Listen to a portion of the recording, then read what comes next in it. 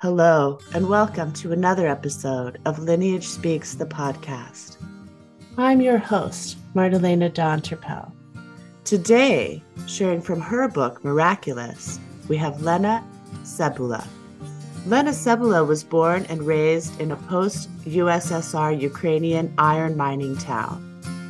She has struggled in poverty trying to survive. She is a drug addiction and human trafficking survivor. Today, Lena is a wife and mother of 3 beautiful children. She is an author of a spiritual autobiography called Miraculous. It's raw and transparent account of her life chronicles. A portion of the profits go to Fight for Freedom, to support survivors of trafficking, and Zonta International, to create a better world for women and girls. Lena Cebula is a social justice advocate, professional public speaker, and host of Love and Be Loved podcast. Through her brand, Lena is sharing the good news of God's love and creating awareness about the reality of human trafficking. She wants to move people with encouragement, inspiration, and motivation, and to offer hope that there is a chance to have love, joy, peace, and wholeness again after trauma. Chapter 1 Beauty for Ashes. Therefore, is anyone in Christ, he is a new creation. The old has gone and new has come. 2 Corinthians 15:17. The Spirit of the Sovereign Lord is on me, because the Lord has anointed me to proclaim the good news to the poor, to bestow on them a crown of beauty instead of ashes, the oil of joy instead of mourning, and the garment of praise instead of spirit of despair. Isaiah 61:1-3. Looking back on my life, reflecting on where I've come from, where I am now, and where I'm going, I can tell you these verses are absolutely true. Beauty from ashes. That's what I've got. Such a change I would never think possible in my lifetime. Sometimes I can't even believe the life I've lived, almost as if when I'm remembering pieces, I'm watching them happen to someone else. Some of my memories play more like a horror movie than simple recollections. Regardless of what I've been through, what flashes of horror invaded my life now, I know that I'm truly healed. I am a new creation. I was neglected as a child and grew into a lost and angry teenager, looking for meaning and belonging wherever I thought I could be found. By the time I was in my mid-20s, I was hopeless, alone, empty, broken, and living in constant fear. One day everything changed. I gave my life to Christ and chose to follow Him. It was a long, hard road to walk, but somewhere along the way, I became a loving wife and a mother of 3 beautiful children. I knew I was cherished and embraced by God, who gave His life for me, and a husband who would do anything for me. I was whole and lived in the security of hope that in Christ. God's timing is perfect. His grace is amazing. I would not be who I am today without turbulent experiences of early years of my life. For that, I'm genuinely grateful for everything I've experienced. My mother always used to say that life isn't whatever happened to you. It was what you made out of whatever happened to you. This was her atheistic mantra, positive thinking. Use everything as an opportunity to learn, etc. Not for all the positive thinking in the world could I have turned my past into something beautiful. Only the grace of God could do that. If I had only known growing up I had a perfect father, I would have avoided doing half of the stuff I did in my life. Occasionally, I share bits and pieces of my life with friends, the lessons I've learned. I enjoy talking about times when God has been faithful to me. But these were usually things in my recent past, things that happened to me since I became a Christian, and they were usually shared with people I knew and trusted. I never thought God would ask me to share my story, my whole story, with all the world. In fact, if I didn't feel that God had directly asked me to write this book, I would probably bury my history, never given a chance to see the light of the day. I had a carefully crafted story that was honest enough. It covered the bases without anything incriminating. I grew up in Ukraine, moved to Israel, then immigrated to Canada. Simple. Within this, people understood that my upbringing was rough, but I often lied to avoid questions about just how rough it really was, scared of rejection and judgment. But God has planned for me and for my broken past as well. Even if it looked like a mess in the beginning, it has a beautiful ending. Well, not quite yet. I'm still currently enjoying the middle. I can remember the day I finally decided to be vulnerable and share everything. It was a Sunday. My oldest daughter took her younger twin siblings downstairs and made them breakfast. For the first time in a long time, I was laying fully awake in my bed with no one screaming, "Mommy!" It was a wonderful feeling. I stretched lazily in my warm, comfy bed, listening to the rain fall outside. Moment of quiet reflection like this seems to happen rarely. My thoughts drifted to my past, the memories and all the feelings that are attached to those memories flooded me. I never just remember facts. I absorb the feelings of the moment and relive it later on. Probably why I hate horror movies. I get stuck in fear, reliving the panic long after it's been copying into my brain. This propensity to get immersed in old feelings, it's partly why I always block out my past, even from myself to extent. You see, this vivid memory is a double-edged sword.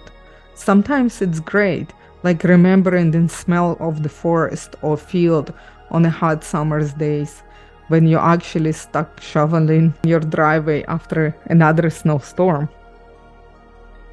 Other times it's awful. You're transported to a place you never asked to be. On this particular morning, I was not experiencing this pleasant memory, a strange contrast to my very peaceful morning.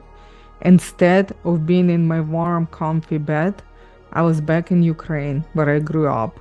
I was very young and had lost key to our apartment. My father was very angry. He lost his temper and began to beating me with a belt. I bounced from painful memory to painful memory, wondering why this cycle of misery was playing out in my mind and my body. I started to feel uneasy. All I wanted was a nice, peaceful morning while I got ready for church. I complained to my husband that I have felt tricked by God. I was sure that he wanted me to share my story and his miracles in my life, but I wasn't ready to discuss all the pain that led to those miracles. I was already halfway through my first draft of this very book, and yet there was not a single detail from my past in any of the pages. I didn't agree to put my misery on display. I was writing this book to highlight all the good stuff that happened to me.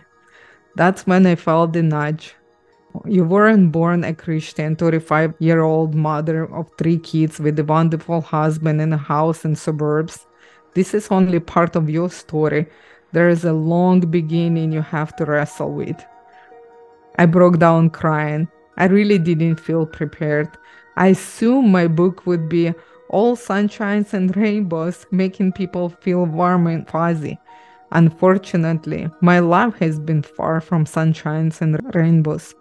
I turned to my husband with tears in my eyes and asked him how much he really knew about my story. He answered truthfully that he didn't know all of my story, not that I hadn't tried to tell him. Before our wedding, I wrote him a letter detailing all that I had been through, all that I had done. I wanted to be honest with him. I wanted him to know exactly who he was marrying so that he never felt hoodwinked.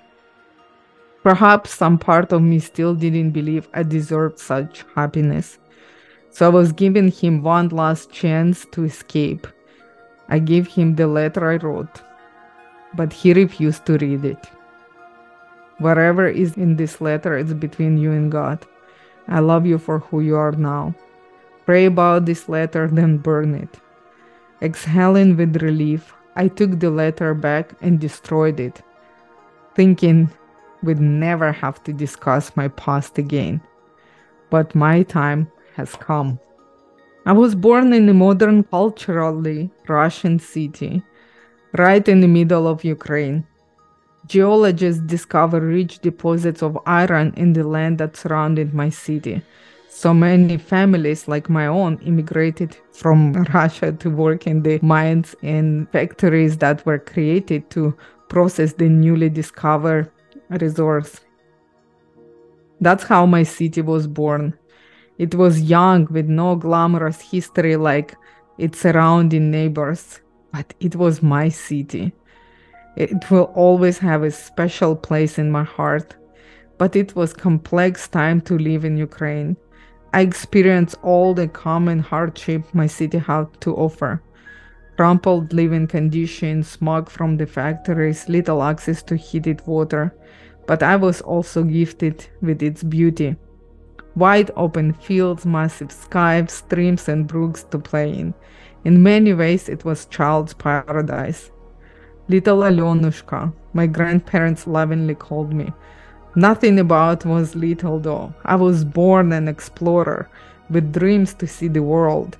I always carried sense of wonder with me wherever I went. Leaving my house early in the morning, I would wander off to the beach, explore the forest, sneak to the factories, and hide out in the mines. My friends, I would scurry along the train tracks, climbing over the pile of rubble, and stare in awe at the heavy machinery all around us. While I loved nature, it was also fascinating to see what humans were capable as well. The mines and the factories felt as large as entire cities, and often there was a black cloud of soot enveloping the area, especially after the mine explosions. The earth and the houses shook, but it was the norm. Soot, loud machinery, and dirt were all very familiar to me. My mother worked in a factory operating the crane and assembled other equipment. She was a pro at what she did. One time the city discovered there was sunken World War II tank at the bottom of the river that ran through my city. My mother was in charge of bringing it to the surface and restoring it so that it could be used in a monument. She let me climb inside the corroded body to explore nothing but rust and empty bullet shells, but I loved it. I had a strong imagination, and playing around inside this tank made me proud of my country. Looking back, there probably should have been some boundaries for safety. Maybe there was, but they were never imposed on me. The factories were my playground, but also my home in a sense. For many people, the factory where you work became your life. It was where you bathed, one of the few places that provided hot water, where you socialized. They had the pool tables and the swimming pool, and even where you got some rest. They had sauna, and everybody worked very long hours. So the factory made these other basic needs as a courtesy. I would come before my mother's shift would end and collect some fabric scraps and would use the scraps to make outfits for my dolls. Exciting to score big pieces of print or anything shiny I could use as an accessory. I designed the outfits and sewed everything myself. My sewing skills weren't just for the luxury of my dolls. It was a necessary skill for myself. I had to mend my own clothes. My friends were the best part of my childhood. We relished in having this absolute freedom to go wherever we pleased. I recognize it now as a neglect. We were orphans with parents, but at the time it was intoxicating. In summer, we were dirty and covered in sweat. In winter, we were soaking, wet, and frozen to the core. No one owns no pants or proper gloves. Of course, we would scavenge for pieces of cardboard or plastic bags that we could use to toboggan down the ice-covered hills. Hills I would never let my kids go down now. They were high and steep and rocky and very close to the road. There was no hot chocolate and movie waiting for me when I got home, nor did our parents ever ask what we were up to. We were completely alone. One year, the city council decided to build a church. I could not care less that it was church they were building, but the construction zone became our favorite playground. We wandered through the half-built buildings, jumping from the beams, playing hide and seek in a labyrinth of basement. We were hungry, always hungry, but we were also happy. To have a crew to do life with was amazing. Our homes weren't that great, so we made our own imaginary one of the old gigantic willow tree that grew in front of our building. There was no fear, no stress, no bullying, and no loneliness. We were there for each other. There were the sunny days before my country's economy collapsed and my parents' marriage fell apart. I would never again look back at my childhood with the fondness after that. I often think a lot about my parents, my father especially. What I know of him is only fragments, pieces together by memory, and things I've learned after his death. He was a quiet and simple man who loved being in nature. He left his dream life behind and settled into mundane city life and boring factory job to be with my mom. He never told us that he was one of the first USSR mountain climbers who climbed the Everest. I read the article from the newspaper saved in his album a few years later after he died. My mother, on the other hand, hated nature. She was 100% a city girl. She complete opposite of my dad.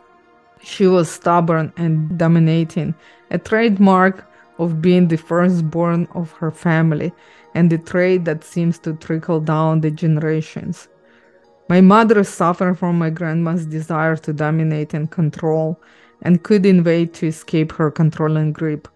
Once my mom was free from the control of my grandmother, no one could tell her what to do, and as a result, I suffered.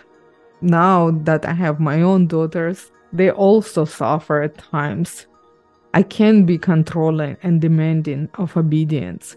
I learn from their mistakes while creating scores of my own, until I recognize this pattern of control shaking its way through my family history like a river with no end. Despite these differences, my dad gave up everything for my mom and me. My mother got pregnant with me before she was married and married my dad, and while she was still living at her home. Her parents didn't approve of their relationship and tried to convince her to stay. But always looking for an escape, my mom married my dad as a way out. Once married, she considered the responsibilities of a wife and a mother to be a burden. Because it felt like a burden, she figured she had made a mistake in marrying my father, so she divorced him when my sister and I were very little. Once divorced, she realized raising kids and keeping a home without my dad was even more of a burden. She got back together with my dad, but it didn't last. It was a relationship of convenience for her, not love. She was unwilling to change, compromise, and communicate, all things necessary for a marriage to work. She partied with her friends and left my father at home to take care of the cleaning and cooking. His male pride and dignity completely trampled over day by day. His friends in community often poke fun at the fact that he was the only man in town with a stroller. It didn't matter to me that my father was the housekeeper. My mother was a terrible cook and even worse cleaner, but I came to resent my father's weakness. I couldn't understand how he stood by while my mother acted the way she did. Not that my father was perfect. Wherever my dad would confront my mom regarding her behavior, insults would fly and tension would rise. Many fights turned physical. Back home, it wasn't uncommon for a husband to hit his wife, but for my dad, it was unacceptable behavior. He was upset that he lost control. My mother had a big black eye, and I saw this and vowed never to marry a man who would beat me. Such violence back then was so common that if my mother had told people that what really happened, it wouldn't be a big deal. But she was way too proud woman, so she was telling people that the suitcase had fallen on her face instead. I was never certain how my father would react to things, and this uncertainty made me live on edge. I could do one thing one day with no consequences and do the same thing the next day with disastrous consequences. Abuse, verbal and physical, was my reality. One time I broke crystal vase and was so afraid that I locked myself in the bathroom. There I prayed to God, who I only knew about from Christian songs. I said, God, if you truly exist, please don't let my dad beat me again. I wasn't sure if it was enough, so I stuffed a small pillow into my pants to protect my butt. When my dad came home, I bravely confessed to my crime, emboldened by the protective pillow that I have in my pants. So my surprise, my dad did nothing. I consider this a miracle. By the way, I was like around 6 years old that time. It was actually my first prayer, and that's when I actually remember that I spoke to God. Like, that's my first, like, actually conscious memory. To my surprise, my dad did nothing.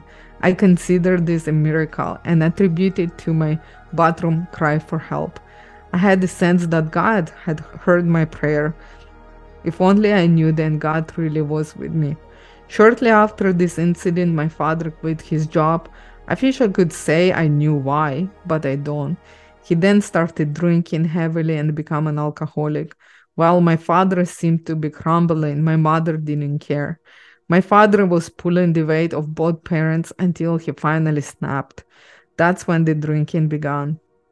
Because of my parents' negligence, we fell into debt and lost everything we had. The government cut off our electricity and hot water. With my parents out of work, we owned money for rent, and there had no food for days. Our house was infested with mold and cockroaches. When my kids say that we have no food or that they have nothing to wear, I get angry. They don't know what that nothing to eat means, an empty fridge for months. Starving means your stomach is so empty that the pain makes you dizzy. Nothing to wear means your only outfit, already dirty and threadbare, doesn't even keep you warm. My parents were exceptional artists though, pretending to all our friends and family that everything was fine. Desperate for a paycheck and hopeless drunk, my dad went to Moscow for a construction job. I was almost 14, my sister 12, and my brother 7. With my dad gone, my mother suddenly disappeared without a trace. It hit me that they abandoned us in an empty, cold, dark apartment with no means to survive. Eventually, I would quit school. I was embarrassed of my old, dirty, stinky clothes, that always hungry and always hungry stomach. On top of all, I had to take care of my siblings. For a while, I was their mother. I couldn't find the words to explain to my baby brother that my parents were both gone and that I didn't know where they were and when they would come back.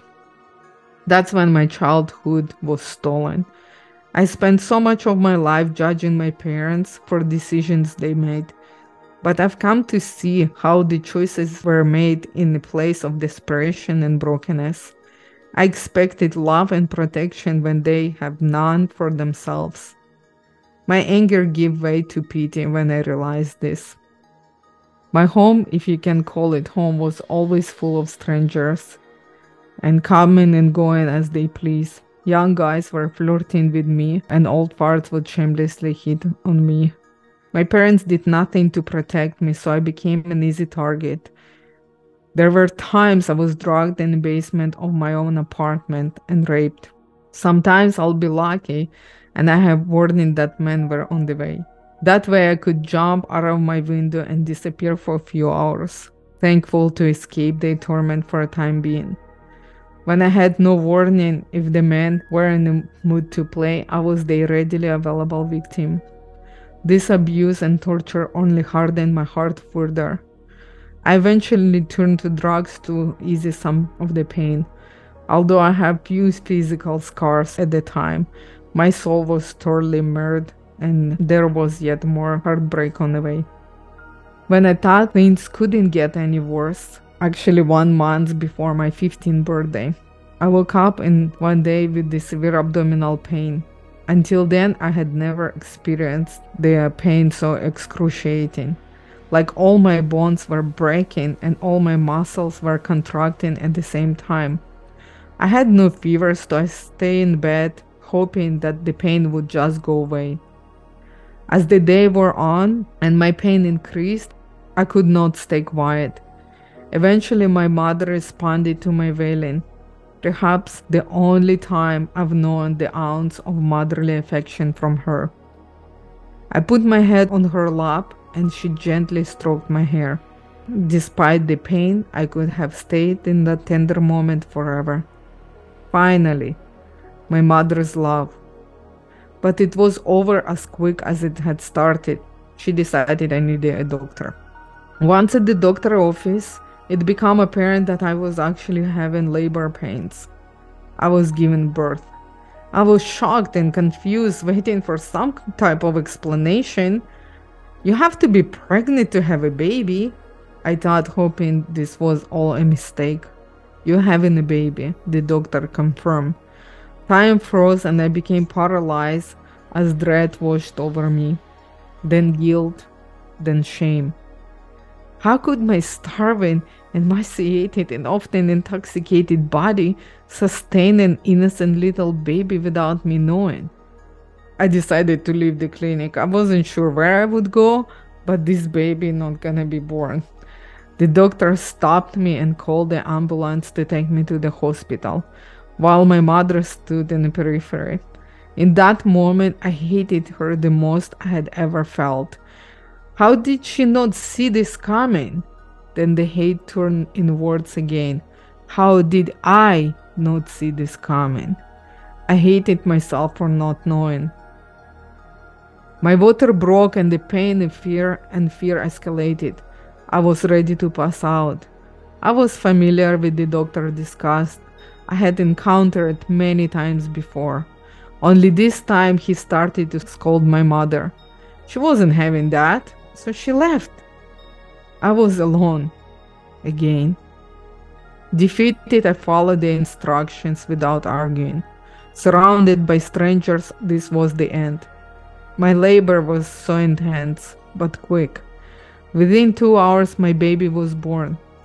Her tiny pink body was alive, wiggling and making noises.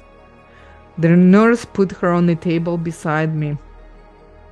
As I turned to face her, I was again astounded that my abused body was able to carry something so pure. But deep down I knew the alcohol, the drugs, and starvation would all have an impact on her health. The pediatrician counted her fingers and toes. All was fine there, but something else was wrong. She said that we should schedule an appointment with head of the hospital to review our options.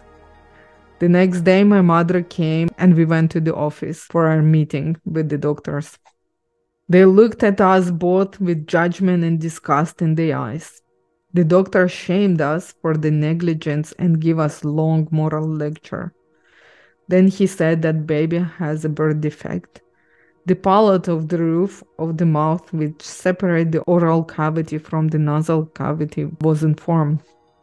Therefore, she wouldn't be able to feed and probably wouldn't survive. She would need very close medical attention for as long as she lived. Don't bring her home, my mother said bluntly. Who will take care of her? You? I was numb. Just find out my daughter would most likely die. If you refuse to take the baby home, we will take care of her for however long she lasts, gently said one of the nurses. I was devastated and began contemplating if and how I could care for my own baby. They emphasized all the medical attention she would need, and it became clear that I would not be able to provide for her.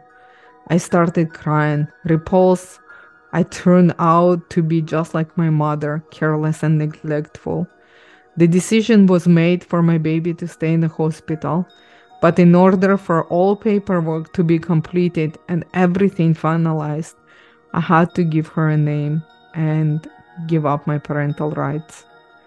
Ksenia, my sweet baby Ksenia. She would be 23 years old today. I can remember the deep sorrow of my time in the hospital very well.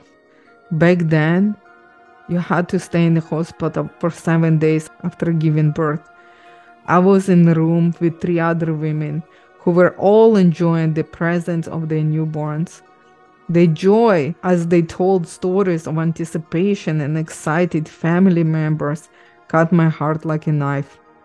Many days I could not stop crying. I knew this pain was something I would have to live with for the rest of my life. But the women were kind to me. They knew I had lost my baby and took pity on me. Perhaps one of the only few people in my life so far who did so. They fed me as I had no food. They helped me rub my chest to stop my milk from coming, something I had never experienced from my own mother. As I've said, all this time I was alone. My parents were in the dark. I wanted to spare them this horror. I was so ashamed. I didn't even know who Ksenia's father was. The sexual abuse I suffered was so frequent, it was impossible to know. My agony was crushing. The day came for me to be discharged from the hospital. The other women's families was normal people. I thought to myself, all came. There were flowers, champagne, gifts for the baby, gifts for the doctors, and I had no one and nothing. Each woman would leave with a little color-coded bundle of joy. Everyone knew that blue was for a boy and red was for a girl. Not me. I walked out of that hospital empty-handed and heartbroken, only to return to even emptier life. Hours passed while I waited for someone to pick me up. No one came. Eventually, my 8-year-old baby brother showed up. My mother had a huge black eye. She said she got into the fight the night before and that she had the hangover. Like it was supposed to make me feel better that she didn't show up for me. Although I left my baby in the hospital, she never left my heart. My friend's mom worked in the hospital and I was able to get updates on Ksenia's progress from her. The updates were never good and hopeful. After 3 months, Ksenia passed away. I knew it in my heart even before I knew it in my head. Despite not being able to take care of her in life, I was determined to give her a proper burial. I felt I owned her at least that much. I went to the morgue to collect her little lifeless body. My friends were able to get some cash together for me to buy an actual casket, the only dignity I could offer her. I got home and placed the small coffin in a kitchen table. The weight of the grief was suffocated. Thankfully, no one was home, and I had this time to myself. I went to the cemetery. My friends helped me to dig the hole in the frozen earth. People were getting ready to celebrate New Year's Eve, and I was burying my child. I was 15 years old. So there were 2 options for people like me, jail or death. I had seen and known enough people who went one of those ways, and I did not want to end up like them. The quiet voice I heard speaking to me on the hilltops in the countryside whispered again, "You were made for more." That's why when this vague offer of the job came to me, I was instantly interested. The mysterious man introduced me to his friend, a very nice and very rich-looking woman. This woman brought me to her house and offered me fancy coffee and sweets. I was so impressed. She told me that she would be able to find me a job. No specifics, just a job. Without much thought, overwhelmed with her pleasantness of this woman and all her wealth, I accepted, eager to escape. Almost immediately, her team went to work. I was taken to fancy salon and have my hair done and was dressed in a fashion from even fancier store. Wearing fur coat and a full face of makeup, I started to question what kind of work I would actually be doing and why I had to look so nice. Looking back, I understand I was naive, but what did I know? I vaguely remember the airport, and how I got through customs I'll never know. And the plane ride is even further in my memory. I just know that one day I woke up hearing the Muslim call to prayer, Allahu Akbar, ran out. Confused, I tried to ascertain where I was. I looked out of the window and saw clementine oranges grow on the trees. For a kid who only saw this fruit on Christmas, this was fascinating. Where was I? It was warm summer day, and I quickly realized that my thick jeans, heavy plaid shirt, and winter boots were well out of place. I was sweating. Then, as any addict, I started to think about where my next dose was going to come from. I was already nauseous and I was going to need it soon. I was on heroin. Fear and panic cut into my throat. There wasn't going to be next dose. My withdrawals was bad. For many days I couldn't eat and was throwing up non-stop. I was weak but remained allured by the glimpse of my new surroundings. I find out I was in Cairo, Egypt. I was actually trafficked and sold into the brothel. I called my book Miraculous, and definition number 1, it's performed by or involving a supernatural power or agency. And second one, of the nature of miracle, marvelous. This is the only word I can think of to describe my life and how God saved me and redeemed my story. Without this book, my past would have remained unfinished business, an area of my mind I wouldn't willingly explore and share.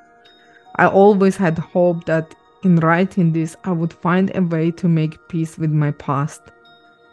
Having finished this book, not only have I made the peace, but I've received so much healing.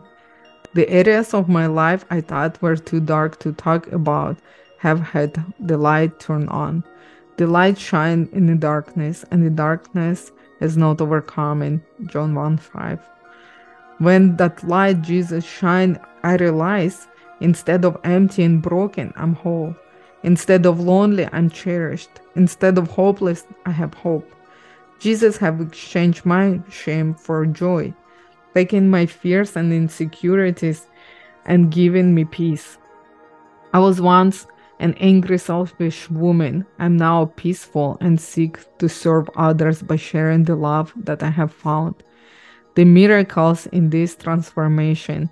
If you had told me back then, when I was still living in Ukraine, that one day I end up in Canada with a loving husband, 3 kids, and hairstyling business, I would laugh in your face. If you would told me when I was working as a prostitute in Israel, that one day I'd be advocating for victims of human trafficking through organizations like Fight for Freedom and Operation Underground Railroad, I would have you call you crazy. If you have told me when I first came to Canada and was struggling to learn English, that one day I write the book and will speak to large groups of people about my life, I probably would take you to a psychologist myself. You see, only God can redeem our broken past and make beauty from ashes. I don't deserve the life I now have, the peace, joy, loving husband, healthy kids, and beautiful home. It's all because of God, not because of what I have done, but because of who He is. My purpose is to show you Jesus through the eyes of a wicked sinner who has been saved, redeemed, and justified.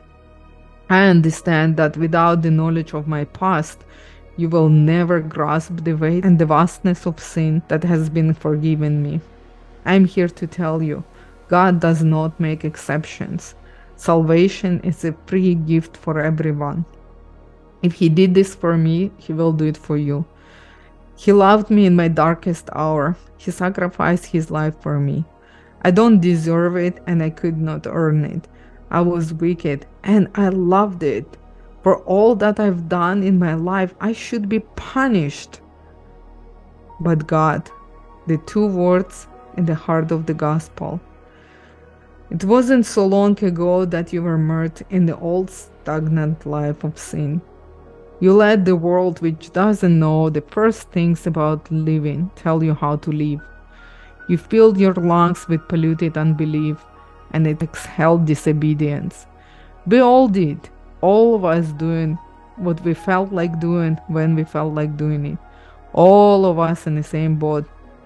It's wonder God didn't lose His temper and goes away with the whole a lot of us. Instead, immersed in mercy and with the incredible love, He embraced us. He took our sin-dead lives and made us alive in Christ. He did it all this on His own, with no help from us. Then He picked us and set us down in highest heaven in company with Jesus our Messiah.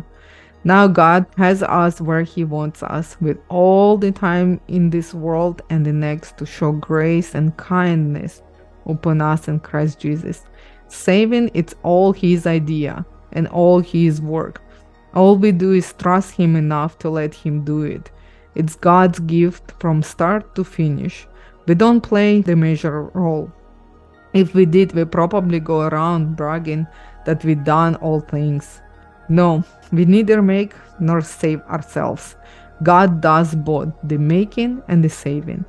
He creates each of us by Christ Jesus to join Him in the work He does, the good work He has gotten ready for us to do. Work we had better be doing. The message, Ephesians 2:4-10. Thank you for listening. Please subscribe, rate, and review us if our stories help you on your journey. Follow us on Instagram at Lineage Speaks the Podcast. Until the next episode, honor the light within you and let it guide your way on.